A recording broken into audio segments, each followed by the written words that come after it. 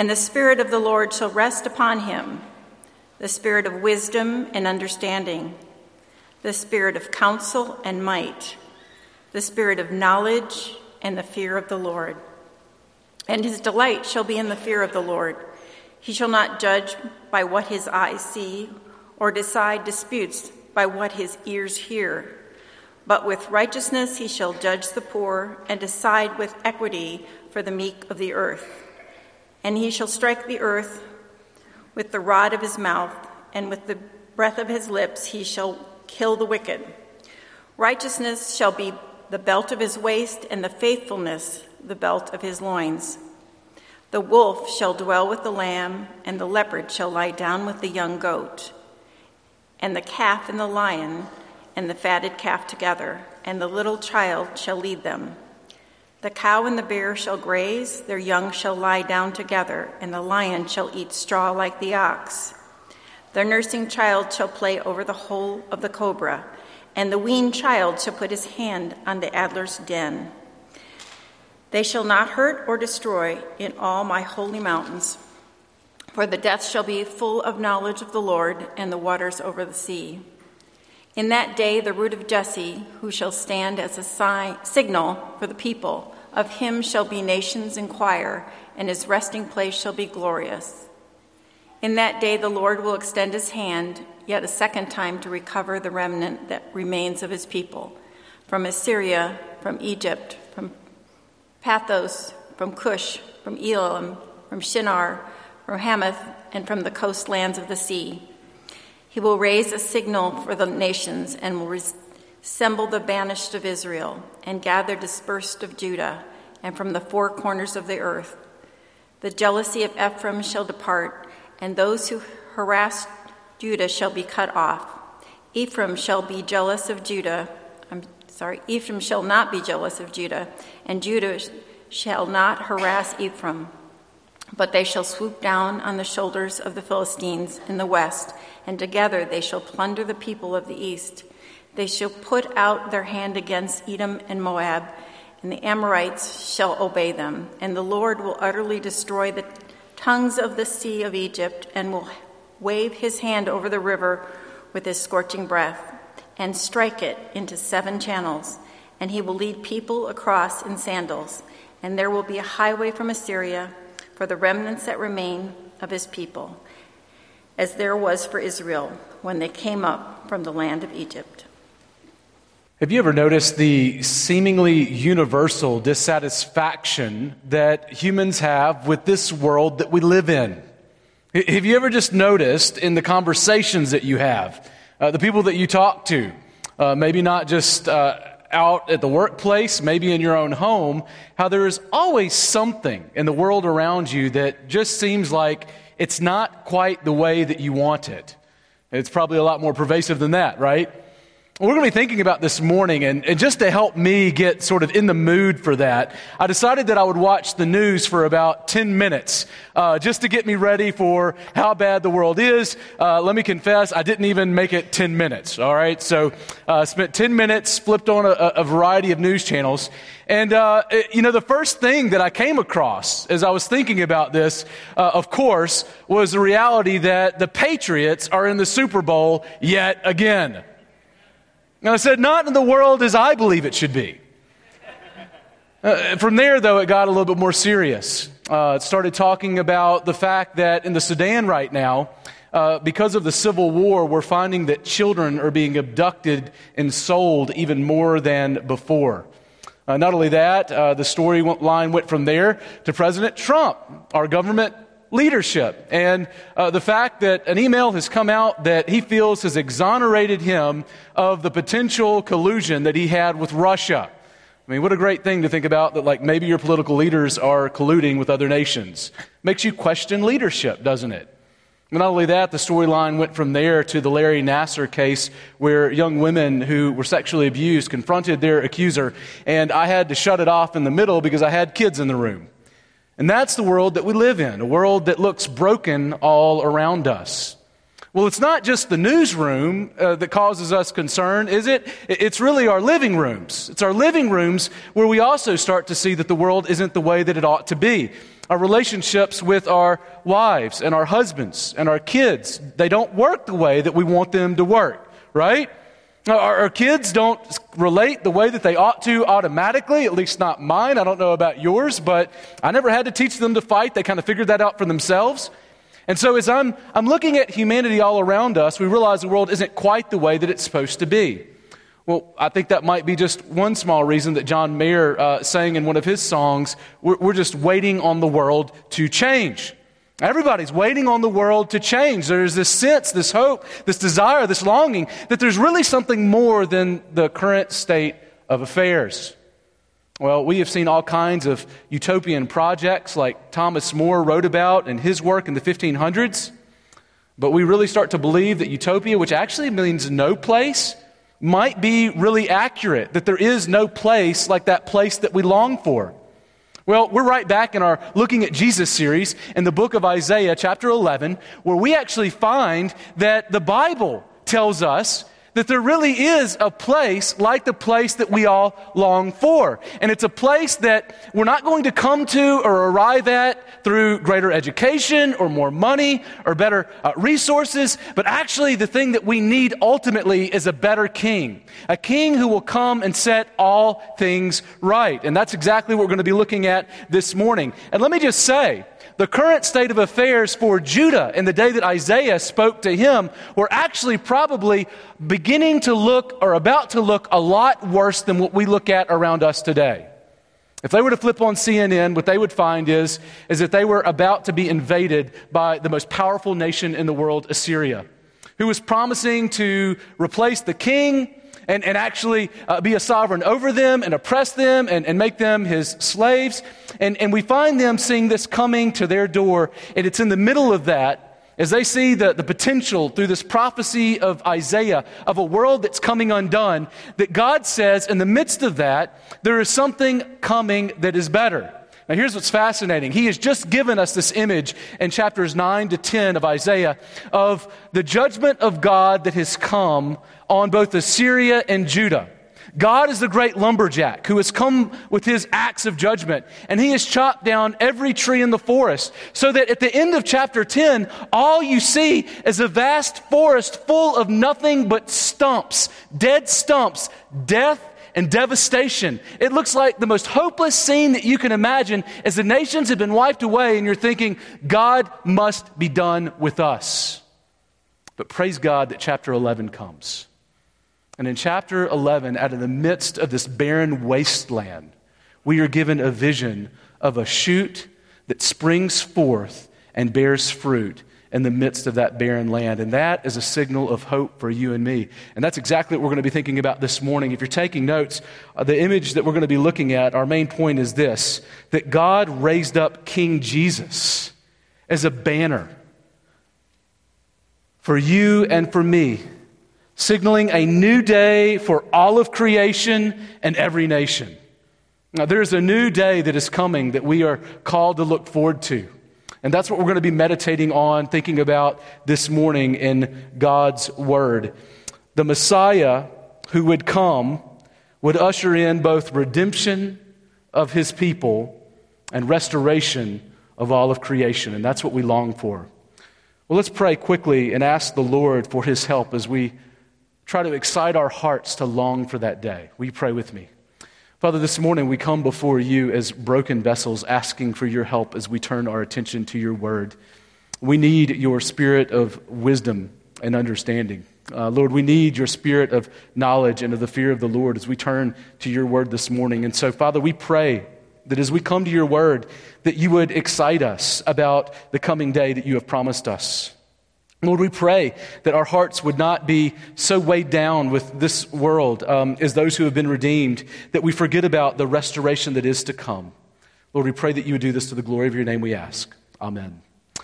Well, as we look at our first 6 verses, we see this, that a Spirit-anointed Davidic king is coming.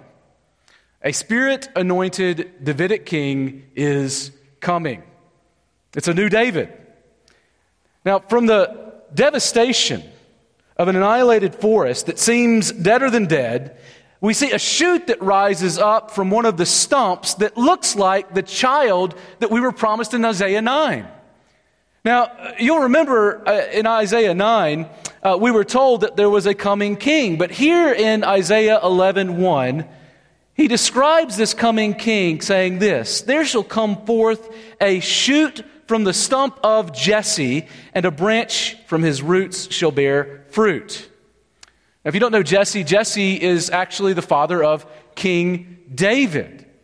And if you were to read through the book of Kings, what you'll find is that those kings were actually assessed based on how they measured up to King David, the gold standard of what it meant to be a king. But only David is called the son of Jesse. We don't see other kings referred to with that language.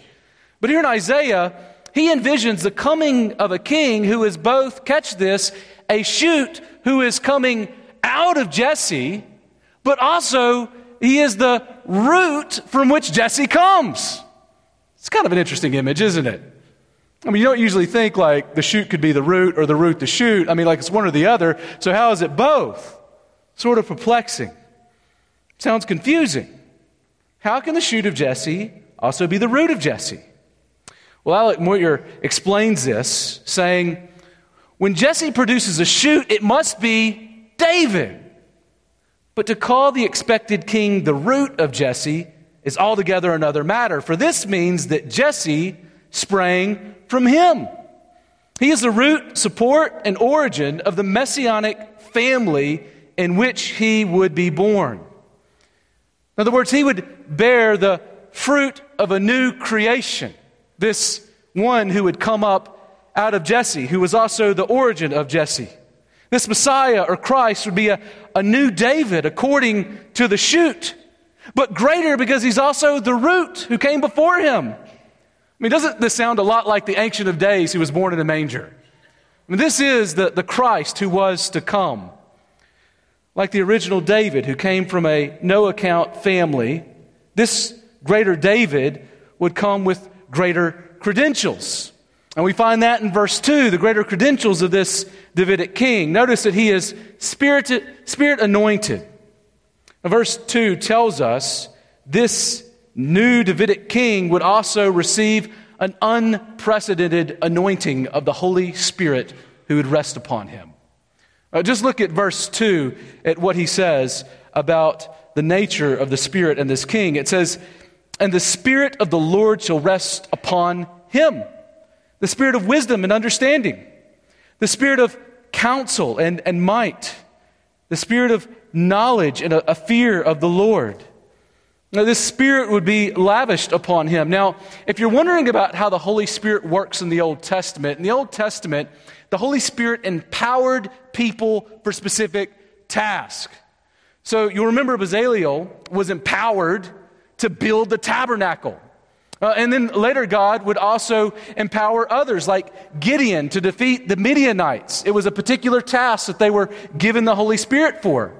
Well, we know here there is actually a picture of a kind of endowment of the Holy Spirit who rests upon this king in a way that seems to surpass Moses and David and Joshua. Now, this king would receive a double threefold reception of the Holy Spirit. Notice what the Spirit would do. First, the Spirit of wisdom and understanding. It tells us that this is a kind of spirit of judicial and governmental leadership that would be given to him. This king will bring heavenly wisdom from God to earth and possess a kind of understanding that actually sees to the heart of issues. He would also, second, possess a spirit of counsel and might, words that remind us of the wonderful counselor and mighty God of Isaiah 9, speaking of a military council, possessing military strength or power with a heavenly host at his disposal.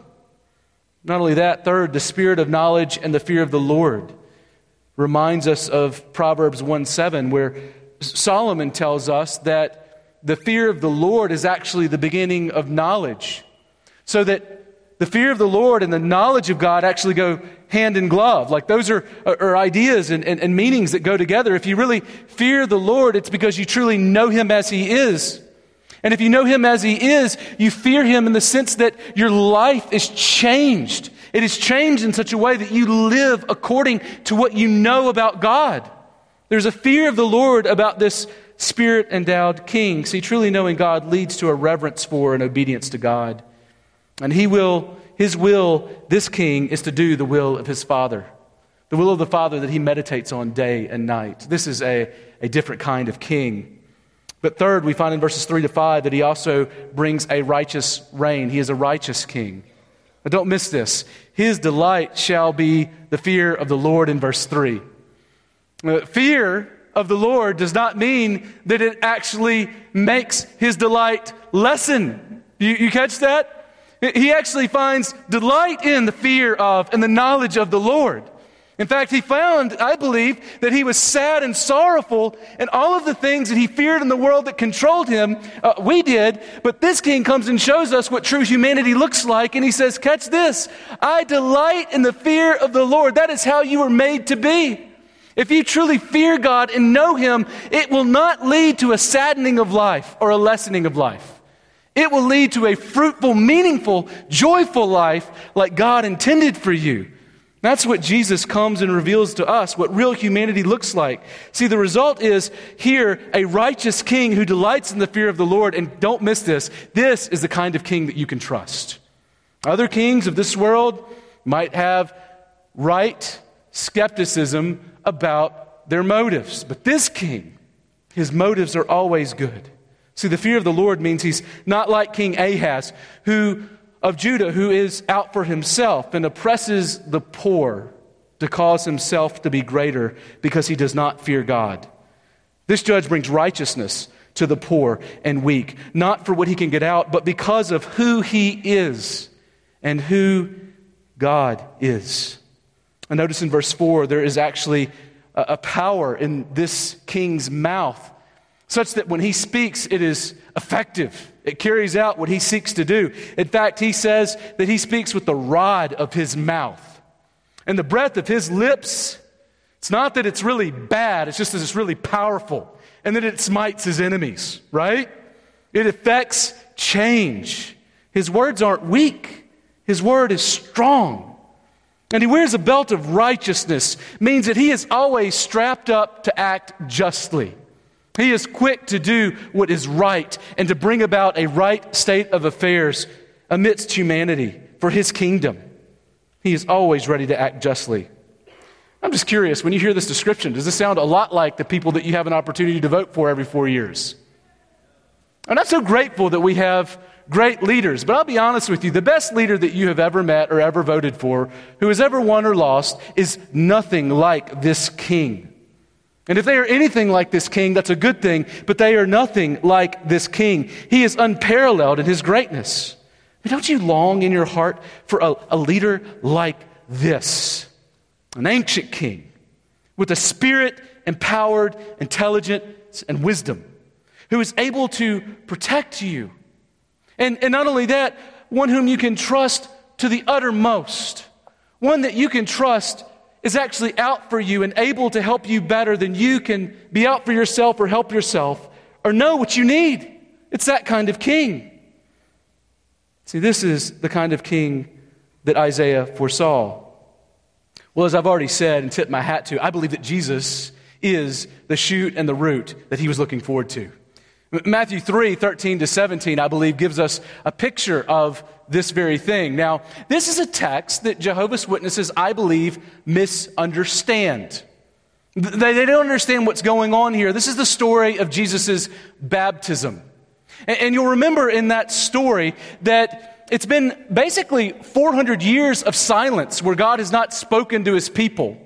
And yet, in the midst of that, the silence is broken whenever God rents open the heavens and speaks down to his son, whom John the Baptist is baptizing.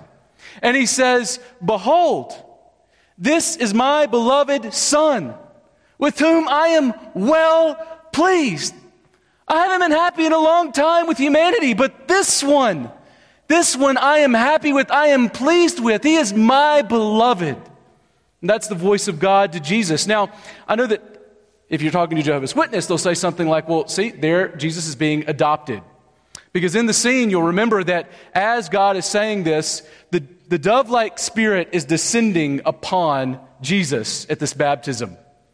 And so they think, oh, well, this is where he receives the Spirit and the adoption and all that kind of thing. But that is not at all the image that is being given here. No, what we find here in this picture is actually an anointing of a king, a Spirit anointing, fulfilling the promise that Isaiah had that there was a Spirit-anointed king who was going to come with a unique anointing from God himself. Nowhere else in the Bible do we see this kind of anointing where the Spirit descends and rests upon someone. It is not because Jesus did not have the Spirit before. How do we know that? Well, because Jesus was born of a virgin when the Holy Spirit conceived Jesus with the Virgin Mary. And so we know that Jesus always had the Spirit, but here we are shown an image of the reality that Jesus is the long-awaited King or Messiah that we waited for. And that's why I believe Matthew's Gospel begins there and ends in chapter 28 with this declaration by Christ himself, all authority in heaven and on earth has been given to me, God's King. There is none like me. Now, of course, Jesus tells our response to King Jesus' authority. He tells us in Matthew 28 how we ought to respond now that King Jesus has shown up. And what does he tell us? We need to go make disciples of all nations, baptizing them and teaching them to observe Jesus' teachings. We need to find other folks and show them who Christ is. Introduce them to Jesus Christ, who is King, and invite them into the kingdom of Christ. You know, the Bible really presents in this world that there are two kingdoms. The kingdom of Christ, which we find in little small emissaries of local churches. And then we also have the kingdom or the domain of Satan. Really just two zip codes. And here what we find is we are invited as the people of God to invite everyone into the best zip code ever. We are invited to invite people into the house of God, into his family. And that's exactly what discipleship is. It is what we have been called to do. Did you know that you were made to make disciples of Jesus Christ? Maybe this morning you're thinking like, man, what's the purpose of life? Well, let me tell you what it is. It is making disciples for Jesus. Now, that might look really different for each of us, and the kinds of folks that God brings us into relationship to, the opportunities that we have to glorify God and make relationships and make disciples. But we are all called to make followers of Jesus Christ. That is your calling as a human. Let me just ask you this morning, is discipleship a priority for you? Okay, let me get a little more personal. What does that look like in real time? If you really believe that God has made you to make disciples, and you take seriously the fact that all authority in heaven and on earth has been given to Jesus, and he says, with that authority, go and make disciples, then what practically daily does that look like for you? Who is it that you are investing in and making disciples of? Are you pouring into others? Who are you meeting with to talk about Jesus and the Scriptures and what they teach about him? Well, let me just encourage you this morning. If you're a believer, then hopefully the Holy Spirit is using this in your life to encourage you to be thinking about someone that you can meet with, either to be discipled by or to disciple, or you might find, like many have found, that you think that you're discipling someone who's actually discipling you, or vice versa. Everybody gets wins whenever we are meeting together and learning together how to follow Jesus. Now, let me also add this. Jesus says, with all authority, that we are to make disciples. And if Jesus is king, we will make disciples.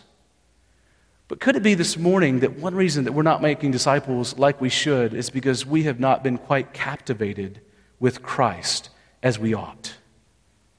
That King Jesus has not been seen in this glorious light that Isaiah has presented him and as the Scriptures present him?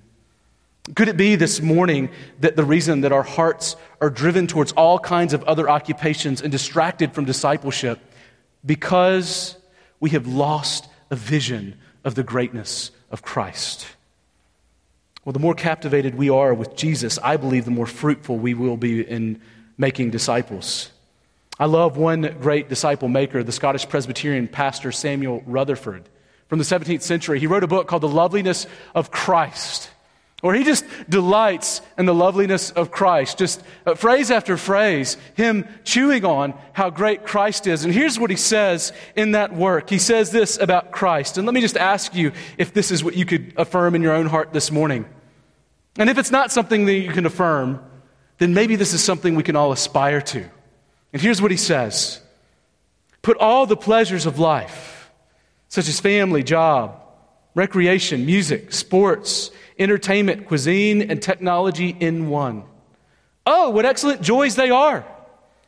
Yet, such joys pale in comparison with the delight of knowing Jesus and basking in communion with his person, not just his work. In Christ, the drop of rain, or is he the whole seas, rivers, lakes, and fountains of 10,000 earths? What a glorious thought. So this morning, is it that he is the drop of rain, or he is the, as he says, the fountains of 10,000 earths for us? Well, I believe as we start to make that shift from the drop of rain to the fountains of 10,000 earths, that we will find that our hearts are excited more towards telling others about Christ. We need to meditate on Christ and pray that our hearts would shift more and more towards seeing his greatness. But catch this. Verses 6 to 9 remind us that we share in God's plan of redemption, but not to lose sight of the incredibly hopeful future promised restoration. We're promised redemption, but there is a restoration that's coming for us. So second, we see this king will restore all things in verses 6 to 9. Look there again with me in Isaiah chapter 11, and let's look at this section. This is really an encouraging text, speaking to the future that awaits us. Isaiah 11, beginning in verse 6. Here's what the word of the Lord says. The wolf shall dwell with the lamb, and the leopard shall lie down with the young goat. And the calf and the lion and the fattened calf together, and a little child shall lead them.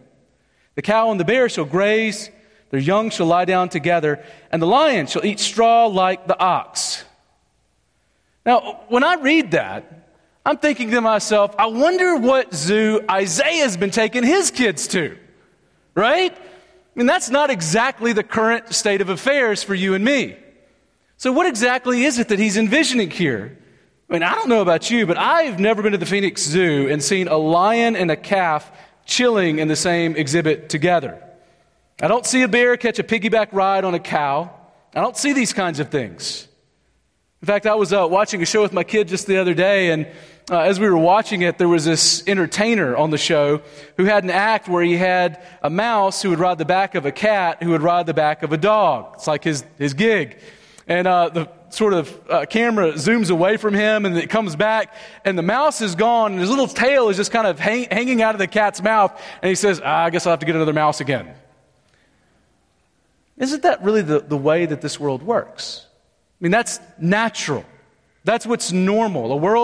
A creation that seems turned in on itself, that's not only against us, but even itself. It rages and wars against itself. That's the world that we see. That's why Dorothy says lions and tigers and bears, oh my, right?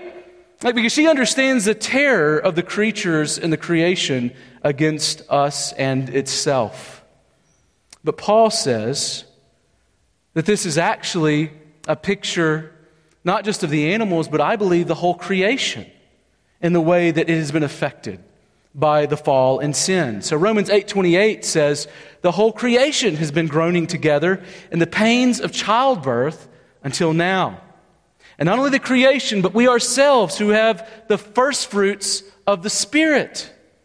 Now there's a lot of hurt and groaning all around us. Creation seems to be at war against humanity. Our bodies are wasting away. Sickness and brokenness attack our bodies and our minds. But catch this, the way everything isn't the way that it's always going to be. That's what Isaiah is telling us. A new day is coming. And I call this day the day after Genesis 3:15. Do you remember the day that is presented to us in Genesis 3:15? You'll remember that God created everything good. And then in Genesis 3, man and woman, Adam and Eve, sinned against God.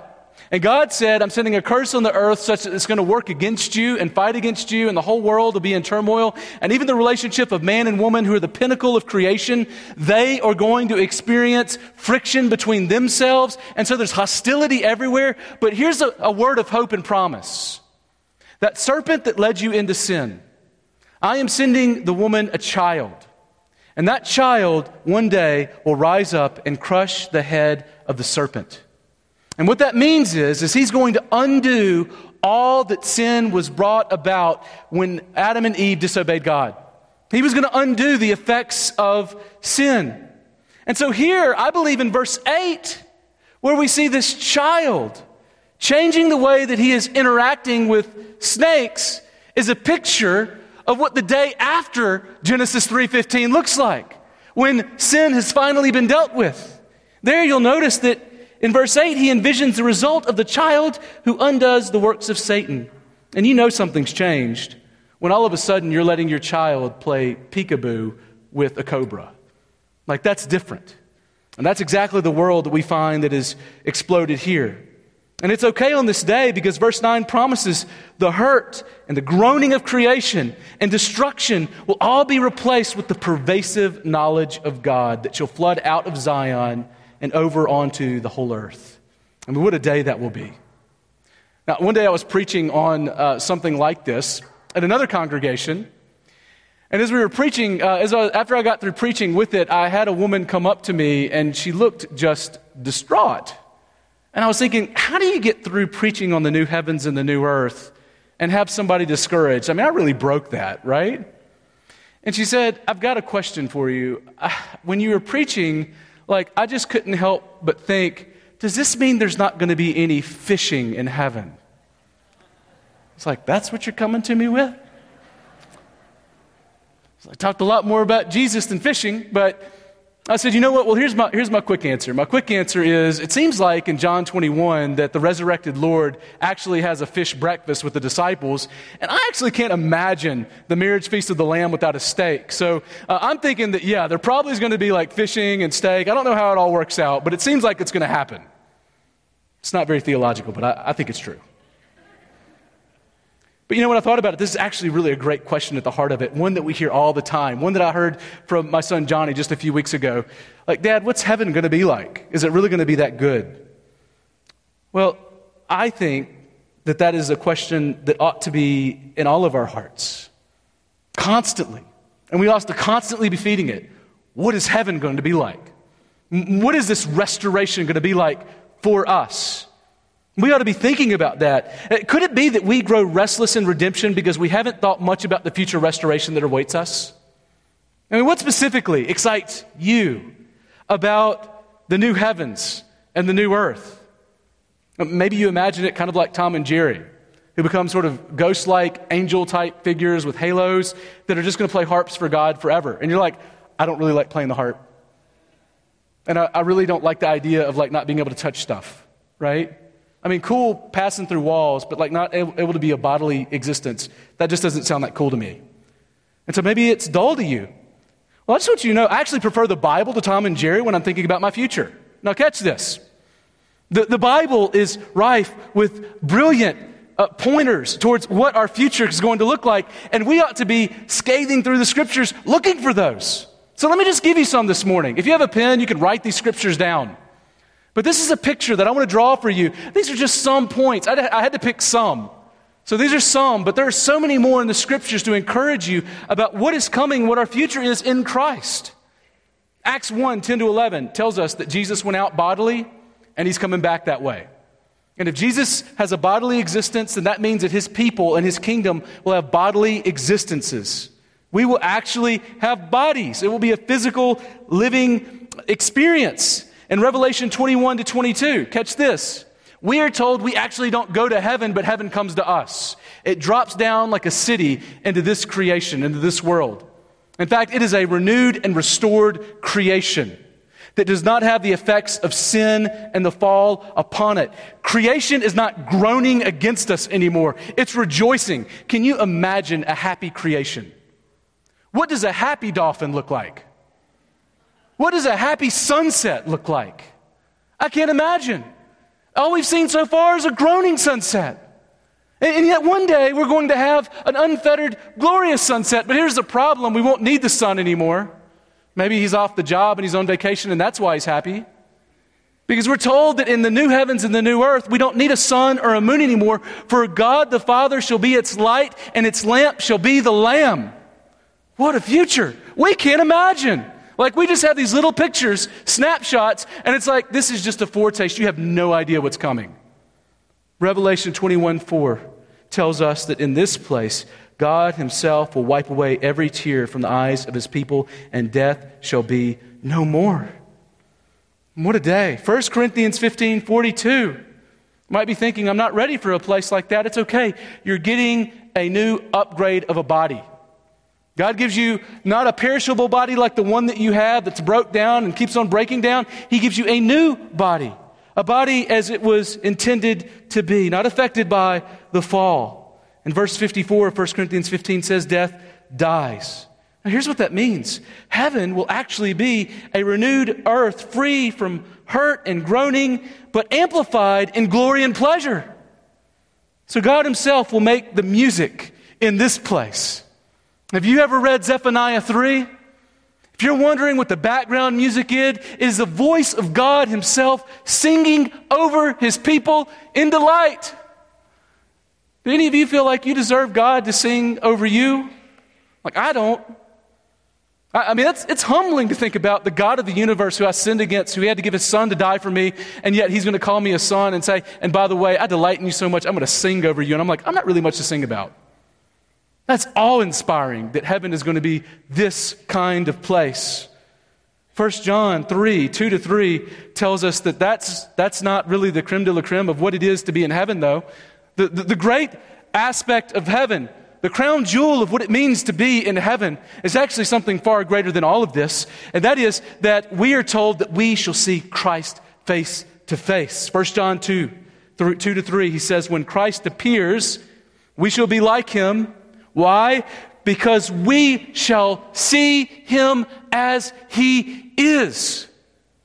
That is what the ancients called the beatific vision, where we don't any longer speak of seeing God by faith. We shall see him with our eyes. Our eyeballs shall see and behold our Savior, the Ancient of Days, who took on a body in the crib and then later died on the cross for you and me and was raised from the dead and now intercedes for us. We will behold him. What a place. That's our future. I love what Augustine said. He said, faith is to believe what you do not see, but the reward of this faith is to see what you believe, Jesus himself. Please don't miss this. If you are the redeemed of God, you have repented of your sins and put your faith in him, a great restoration is coming with the return of Christ, which will set all things right. Our future is incredibly bright. And that means that we have put our faith in Christ. There is no possible way to have your best life now. There is no possible way. Because God says that it is completely unfettered joy that we await, and everything here is always bound and chained, awaiting the return of Jesus Christ. So we would have to make less of Christ to make more of now. But Tim Keller says it this way: the gospel isn't just a wonderful plan for my life. And maybe that's what you have done. You have isolated the effects of the gospel, an important isolation, but not one that you need to just live with. You need to recognize this.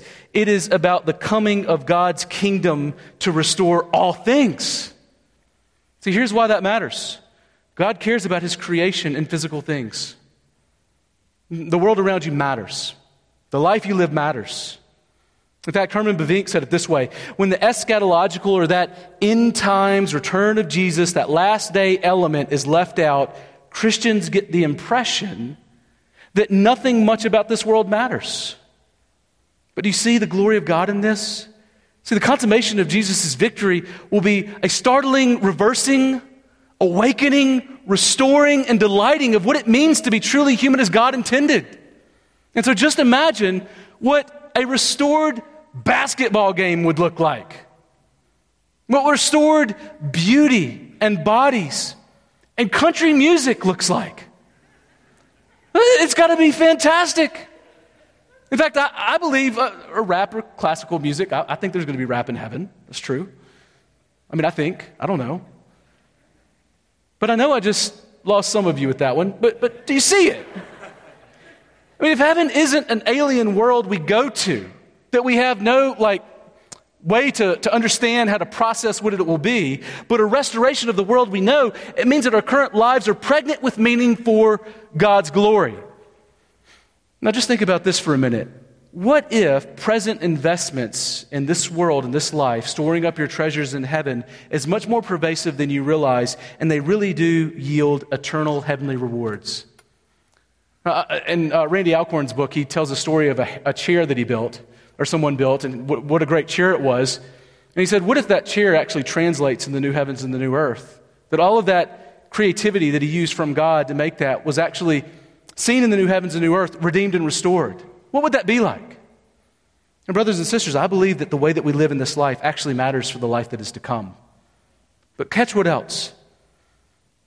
Our text tells us that what every famous person has asked for Christmas, world peace, gets their wish, kind of. So look at verses 10 to 16. There we see King Jesus will be a banner to the nations. King Jesus will be a banner to the nations. Look with me again in verse 10 at what he says. It says, in that day, the root of Jesse, who shall stand as a signal for the peoples, of him shall the nations inquire, and his resting place shall be glorious. On that day, we find that this shoot, that is also the root, will be raised up as a signal, which is the same word for banner, a banner for the peoples, for the nations. So God has already kind of prepared us for this, right? Isaiah 2 and Isaiah 4 spoke of God's intention to draw the nations to Mount Zion to worship him in spirit and in truth. But here it's the raising up of this banner that signals the nations to draw near. This raising up of this king that is coming. And notice in verses 11 to 12 that his people come from the nations. But he repeats that it will be a signal for the nations. In other words, he's not just calling Israel that has been scattered. He's actually calling the non-Jewish nations to come under this banner that has been raised to become part of the people of God. They're going to have a new flag for this kingdom. And this kingdom is going to have a flag that will be raised over all those who come to God's king who is raised up. Verses 13 and 14 to 16 might look a little bit confusing. Might look like they contradict each other. So verse 13 pictures peace in the Middle East between Israel and Judah. But then did you notice verses 14 to 16 seem to picture war with the nations? Now, I don't see universal peace as a contradiction here. I believe that what we find is he is picking up Isaiah, this image of God as the divine, victorious warrior king who is going to send his kingdom out, and it will be ever expanding, and nobody will ever be able to in any way diminish or halt the expansion of his kingdom. It will grow until it reaches the uttermost parts of the universe. See, I believe the image is that of a Messiah or anointed king as a victorious divine warrior whose kingdom is expanding. So just as God redeemed and delivered Israel from slavery in Egypt, this anointed king would deliver God's people from Assyria. Of course, God would defeat Assyria 100 years later when Babylon would come. But ultimately, I believe the Apostle John saw Jesus as the banner that was raised, calling the nations into his victory. Now we see this in John chapter 12, verse 32. There in John 12, 32, Jesus says this. He says, and when I am lifted up from the earth, I will draw all men to myself. Now you might be thinking to yourself, okay, well, is he talking about like the cross, or is he talking about his ascension? Well, I believe he is talking about the cross itself. Here's why. Verse 33 of John 12 goes on to say, he said this to show by what kind of death he was going to die. See, that cross became the flagpole, and Jesus the flag, the banner that God raised up for all who would repent of their sins and put their faith in him. It's those people that God would bring into his kingdom and make a new kingdom for the glory of his name.